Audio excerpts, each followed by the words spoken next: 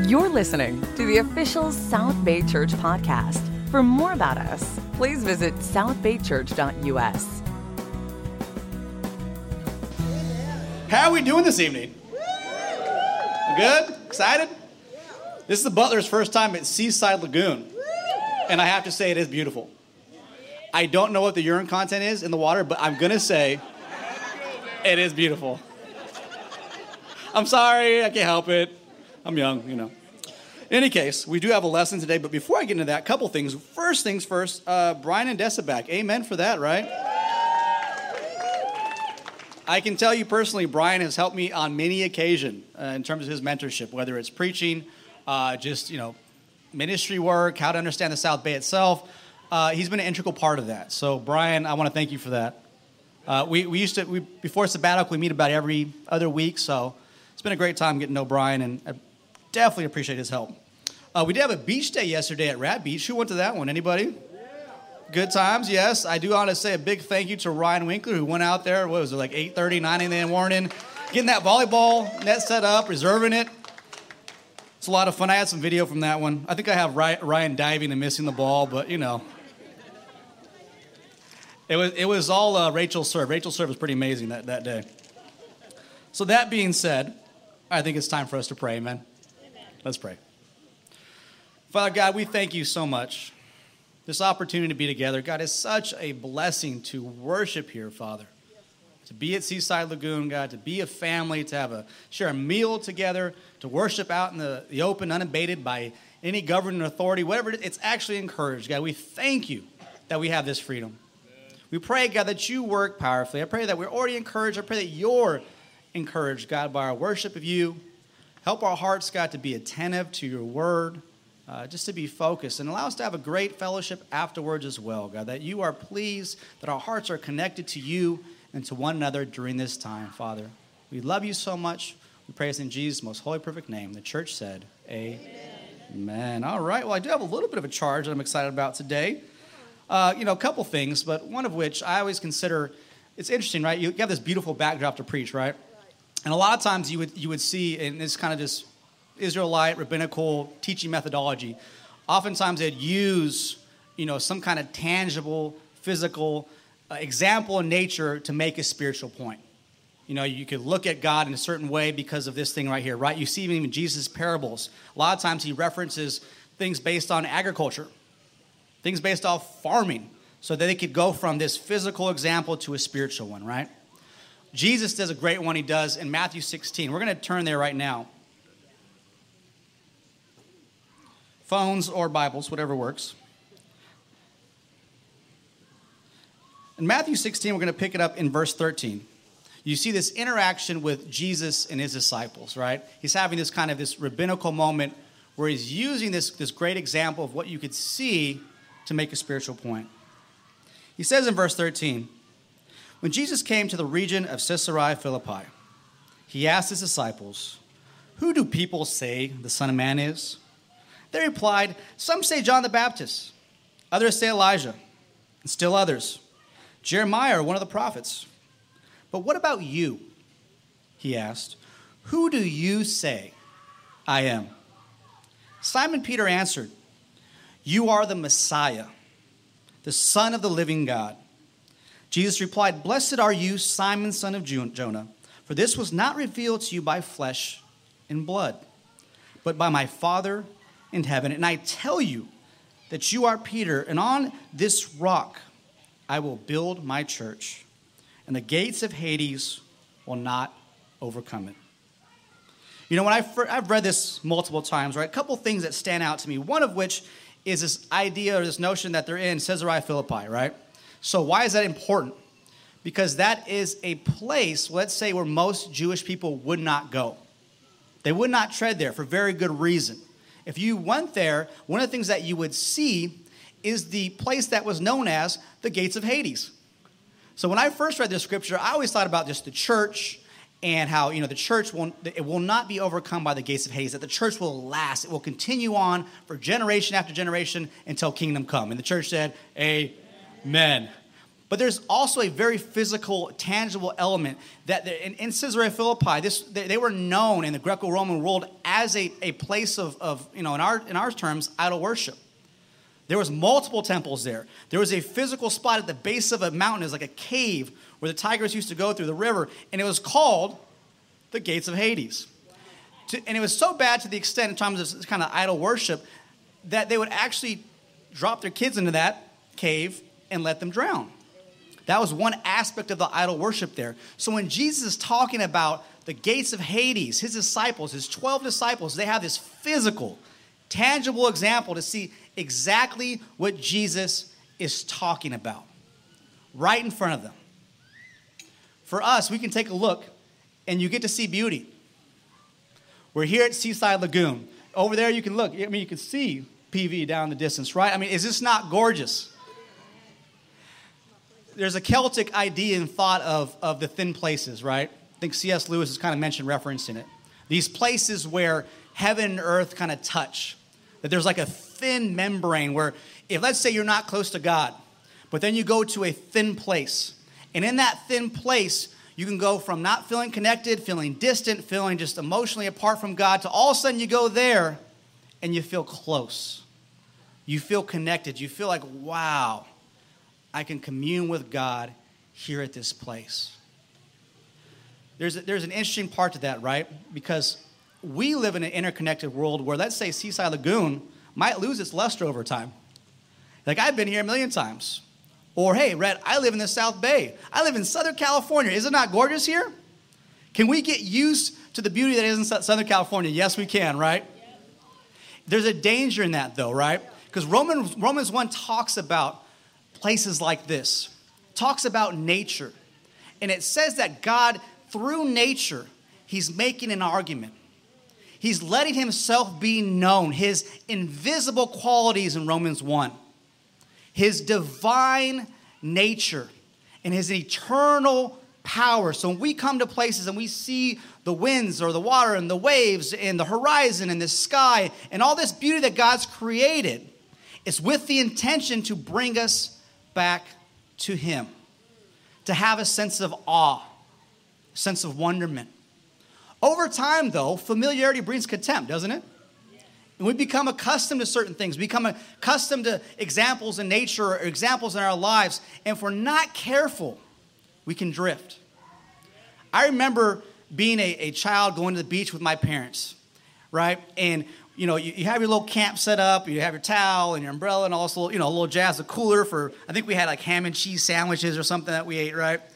And I remember going from our camp and beelining it directly to the water to go play with my cousins and friends and this, that, and the other, right? And then after like 45 minutes, coming back from the shore, okay, now I'm just going to beeline it back to the camp. But what would you find after being in the water for an extended period of time? You drift, right? So my beeline became, okay, wait, who the heck is this family in front of me? Nah, I don't know them. And then look off the distance, like, you know, north or south from the shore, like 50 yards away. Oh, there's a little, I think that's my mom. Okay, let me go walk over there and see what happens. This is a different time, right? This is when people kind of roam free. Hey, go get lost, kid. I'll see you in 4 to 5 hours, right? You know, some latchkey, free range, you know, some of you guys kind of grew up on that, right? That's what we did. We just got lost in the beach, and then I'll see you when I see you. We can drift just like that. Having a good time. I mean, it's summer, right? What do you do in summer? You have fun. You go on vacations, right? Little R&R, little rest and relaxation, right? We have a good time, and we live in Southern California. God's beautiful. But if we're not careful, we can drift. There's an extreme version of that, right? And it's called the longest river in Egypt, denial. Right? You can go from a little bit of drift, right? I know, but there you go. That was my joke for the day. You're welcome. We can go from that to this place where we stop attributing all these miraculous signs and wonders that we see to God. And all we see is the humanistic version of things. All we see is a simple cause and effect. We stop giving glory to the creator of the universe. And it can start with things as small as just appreciating nature. You know, I appreciate Stephen Ricci's posts about things in his backyard. He'll mention things about a squirrel or about, it could be anything, really. But there's an amazement, like there's a genuine wonder, right? And sometimes I could be like, I don't know why he's doing that. And I'm thinking, wait a minute. To him, it makes him think about God. He's inspired by that, right? When we get close to God, we can see God in so many different ways, right? And it's easy to get inspired. It's easy to get connected. But if we're not careful, we go from drifting to a place where we're dull. We don't see God. We don't feel God.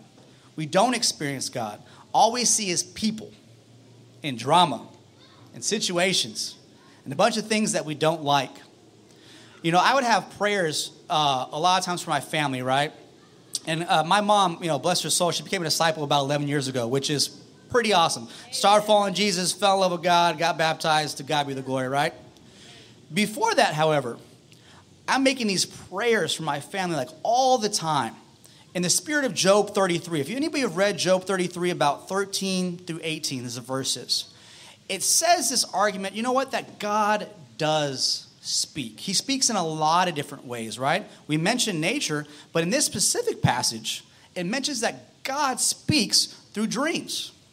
And that he'll give people visions, or he'll give them warnings to wake up their spirit, in some cases even to terrify them, to save their soul from the pit.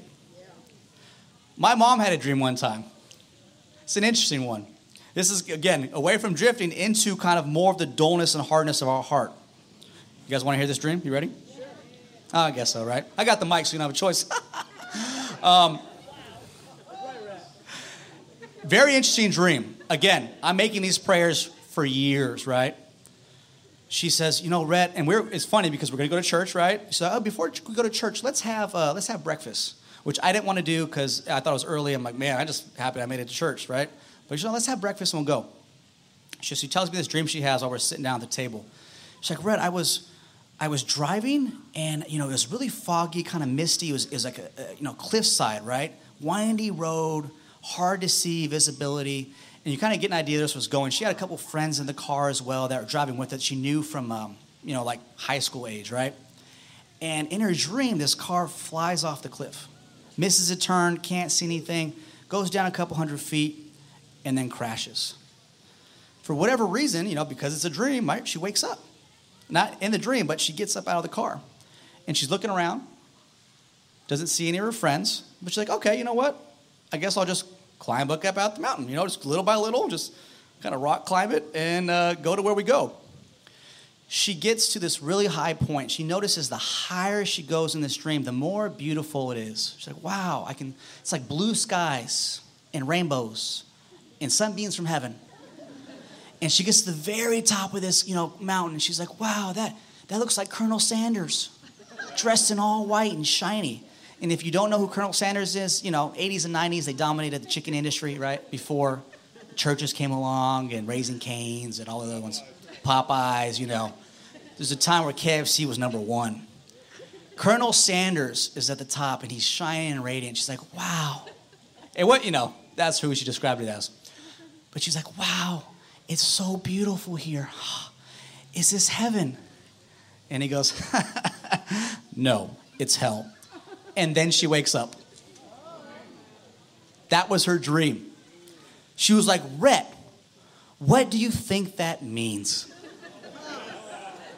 I'm like, well, I'm not from the book of Daniel, and I can't interpret dreams, but I will say that it's probably related to the longest river in Egypt, which is denial. You might be thinking everything's fine, and you're doing everything right, and you and God are great, but perhaps, just based on this dream, perhaps something is grossly wrong, right? Why do I share that story? Because I think it begins with failing to see God in the little things. Just being here, seeing. How many times have you been to Seaside Lagoon if you've been in South Bay? God, I don't even know. This is like my 27th one. This is my 10th one. You know what I mean? I'll get it right. Familiarity that breeds contempt. Becoming so used to being around church in being around the Bible, in being around beautiful aspects of what this is, that we can lose sight of the amazing God that we serve. Amen. There's a scripture in Ecclesiastes and mentions the idea that God makes everything beautiful in its time. This is a beautiful place. God is working in our hearts through his invisible qualities that he displayed in nature, right? His eternal power, right? His divine strength. He's using those same qualities that made nature beautiful for us to also be beautiful in our own time, in our own way. The question I want to leave you with before Mike Velasquez comes up and shares his testimony, which I'm very excited about. Go Alive Singles Ministry. Woo woo. Uh-huh.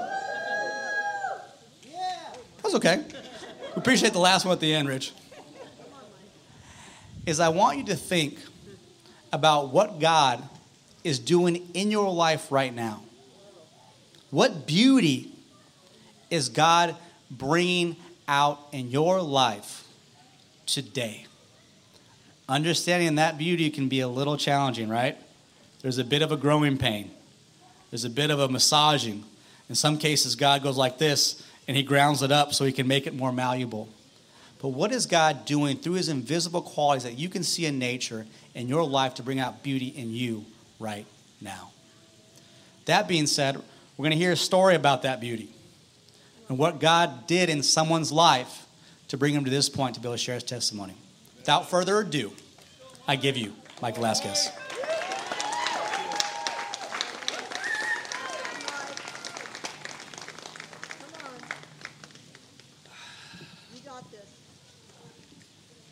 Good evening.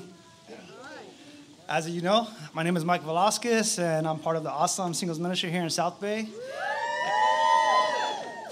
And I have the opportunity to share my testimony with you guys. So let's dive right in. I was born homeless. I was born in East LA. I went to Catholic school out there, and that's when I first learned about God. I did my first Holy Communion before my third grade. After my dad saved enough money to buy a house, we moved out to Riverside. And I went to public school out there. In the sixth grade, I went to my first ditching party, and that's where I first found drugs. I saw a group of my friends smoking weed on the side of the house, and I went over there. I don't remember trying it or not. I think I did, but that was the first time I ever experienced drugs in my life. Time went on in middle school. I experimented with drinking. We stole cigarettes. We smoked weed here and there. But by the time I went to high school, I was in the big leagues. I had a group of friends. We became a party crew. We lived a life of sex, drugs, and rock and roll. We did a lot of drugs. I struggled a lot in high school because I was molested when I was a kid, and nobody knew about it. So I kept it a secret. I had a lot of self-hate. I had a lot of pride, anger because of what happened. And I was depressed, and I was taking drugs. And so I didn't like that life. Sometimes we got shot at, and we were dodging bullets, and it was just basically what my dad didn't want for me. We moved out to Riverside because my dad didn't want me to live that life of gangs, living in East LA and drugs. And before I graduated, or sometime after, I don't remember, I prayed to God. I was like, God, I want my life to change. I don't like the life I'm living. I'm depressed. I'm suffering from my trauma. I'm hurting, and I was like, God, please change my life. And I got this. I got this. So God sent a group of disciples really quick. He answered my prayer really quick. I got invited out to church. I was cold contact. I was at work, and I went to church, and the brothers there, they're like, hey, you want to study the Bible? I was like, yeah, let's do it. This is what I wanted. This is what I'm praying for, I want a life change, and this is it. So I studied the Bible. I became a disciple. I was in my 20s. I was struggling with my purity. I was missing church because I worked graveyard, and then my dad dies. It was really hard. You got it, Mike. Come on, Mike. You got it. Amen, guys. Thanks. So it was tough for me because I had to make the decision to pull the plug on my father. And I was, a kid. I didn't, know. I went to the church for help, and they gave me great advice. They were like, "What does your dad want?" And he was like, that's what he wanted. He was like, "I don't want nobody to be a hospital dweller." So I made a decision to pull the plug. And after that, I was just really angry at God. I was like, how could you? I give you my life. I give you 3 years. And you take my dad? Why? I was like, how could you? I was so mad at God. So I left the church. I came to church on Sunday. And I saw a group of brothers. And I was like, don't call me. I'm done. I'm out of here. Don't call me. I don't want it. So I left the church. I filled my life up with drinking, friends, girlfriends, just to fill the void in my life, the pain, the loss, the suffering, the trauma. And I lived like that for years. And then one of my ex-girlfriends introduces me to Adderall. I started taking Adderall, and man, I feel good. It gives me euphoria. I'm doing good at work. I'm doing good at home. Life is great. I'm not feeling any of my pain. And then a girl enters my life. Her boyfriend kicked her out. He was bipolar. He kicked her out of the house, took everything away from her, and she was homeless. And then she was like, I told her, you can stay with me. I'll take care of you. You can live here rent-free. Just get on your feet, And I took care of her. I took her to court because she was battling with her boyfriend. And I took her to work, and I took care of her. And then over time, I was like, you know what? I really like you. And she was like, I still love my baby daddy, I don't like you, and I just felt worthless after that. After that, I was just like, man, now I'm depressed, lonely, feeling worthless, suffering trauma from my childhood, I'm doing drugs, I'm drinking. She leaves, and I pray to God. I was like, you know what, God, I just want her to have a good life. I don't care what you do to me. I trade places with her. You can send me to hell, you can send her to heaven, just as long as she has a good life, And my life started spiraling out of control. I started taking 6 to 8 pills of Adderall a day. I was on my motorcycle, racing from bar to bar, doing 200 miles an hour down Rosecrans, and just drinking. And I started hearing the Spirit, like, telling me, you know what, you're going down. You're not going to make it. You're going down, And I was just, like, wrestling with that. And I was doing everything I possibly can to, like, fight back. I was, like, praying and reading. It'd be, like, 4 a.m., just struggling. Begging God to forgive me. Asking him to take it back. I'm tattooing my body up with crosses and scripture, telling God I love him. Don't condemn me. Please forgive me. But the Spirit is telling me, like, you're going down, man. You're going down. You're not going to make it. So I'm taking a hot knife. I'm just trying to scrape off my tattoos because the Spirit is saying, like, I can see into your soul, with your tattoos. And I'm just out of control. You know what I mean? Out of control. And then my friend, he tries to help me out. He's like, let's go to a baby shower. I'm like, all right, let's go. So I go to this baby shower.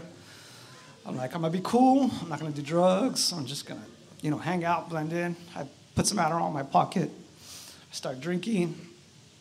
And so I pop an Adderall. And I'm just trying to blend in. And some guys come into the baby shower, and, a group of them, and they pour a mountain of cocaine in his hand, and he's just passing around the party, like, anybody want some? And by the time it comes to me, I'm just like, sure, and I just throw my face in it. Just take a hit, big hit. Sometime later, I'm in the bathroom, and I'm seizuring. I'm overdosing. And I'm shaking. And the only thing I can remember is, like, this is it. I'm going to die. I don't know anybody here. I'm in a stranger's house. I'm going to die. This is it. My body rejects everything in my system. And then I walk outside the bathroom, and I didn't even know, but I have, like, cocaine on my face, and I'm like a walking zombie. I believe I'm speaking Vietnamese. And I'm just tripping out. So I lived my life like that for months. And then I'm like, thinking I'm demon-possessed by these drugs and alcohol. I'm like, I have these demons. They're taking over my life. They're controlling me. And I need an exorcism. I need something, So I'm looking online Catholic churches, and I'm seriously thinking about an exorcism because I feel like controlled by these demons telling me I'm condemned, that I'm going down. I can't stop drinking. I can't stop doing drugs. And it hits me, disciples. So I look up at church in South Bay, and I come out here, and I see Dustin Pigman on stage, and I'm like, he looks approachable, I'm going to talk to him. I go up to him, I'm like, hey, bro, I used to be a disciple. I'm struggling with Adderall and drugs, drinking, and, I need God, man. I feel condemned, like, I'm not going to be saved, He's like, you need to be restored. He's like, hey, man, let's do it, Calls up Matt Dickens. I studied the Bible with Dustin and Matt. They challenged me to be pure and sober, and I am pure. 6 months go by, and I get restored. I get baptized. I'm a disciple. I'm restored. But I still struggled. Thank you.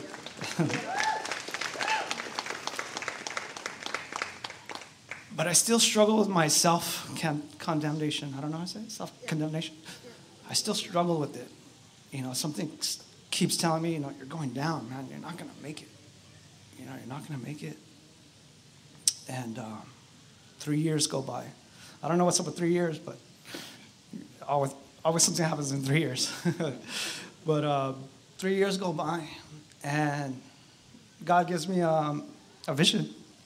He used Ryan Winkler in his testimony. Dan Riley also helped me out, me struggling with my self-condemnation. My girlfriend, Sonia.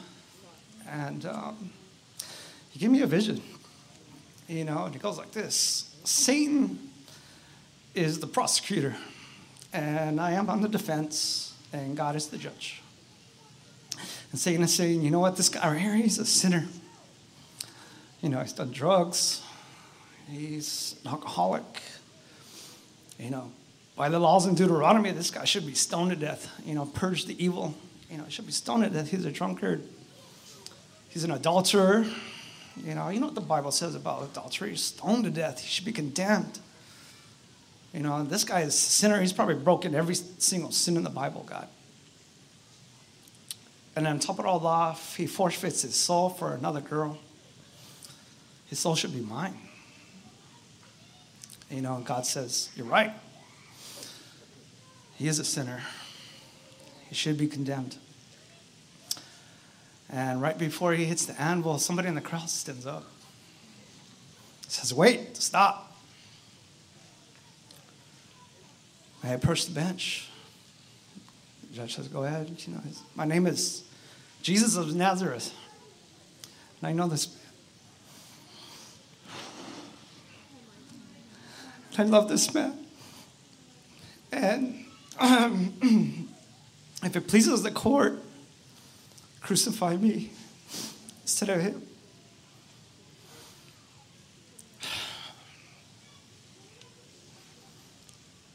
And God says, Mike Velasquez, I hereby call you forgiven.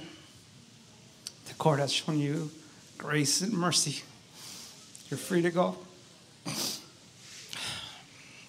And I have this book. My girlfriend gave it to me. It's a good book. It's about strongholds in the mind and how Satan can, trap you in your head and make you, think these lies and believe these lies. But it says to bring down strongholds, it takes time to go up. As a child of God, you have the access to everything that belongs to your Heavenly Father. So look up, go up, and access the power of God has that you need to remove the lies and replace them with the truth. Ask him to show you the lies you have believed for too long. Tell him what your mind. Tell him you want your mind to be filled with the truth instead of the devil's falsehoods. And then thank you. So with that, We're going to transition into communion. So we're going to bow our heads. Oh, actually, I have a scripture. You can't have communion without a scripture. So it's Romans 5, 6, 7, and 8. It says, "You see, just at the right time, when you were still powerless, Christ died for the ungodly. Very rarely anyone will die for a righteous person. Though for a good person, someone might possibly dare to die. But God demonstrates his own love for us in this.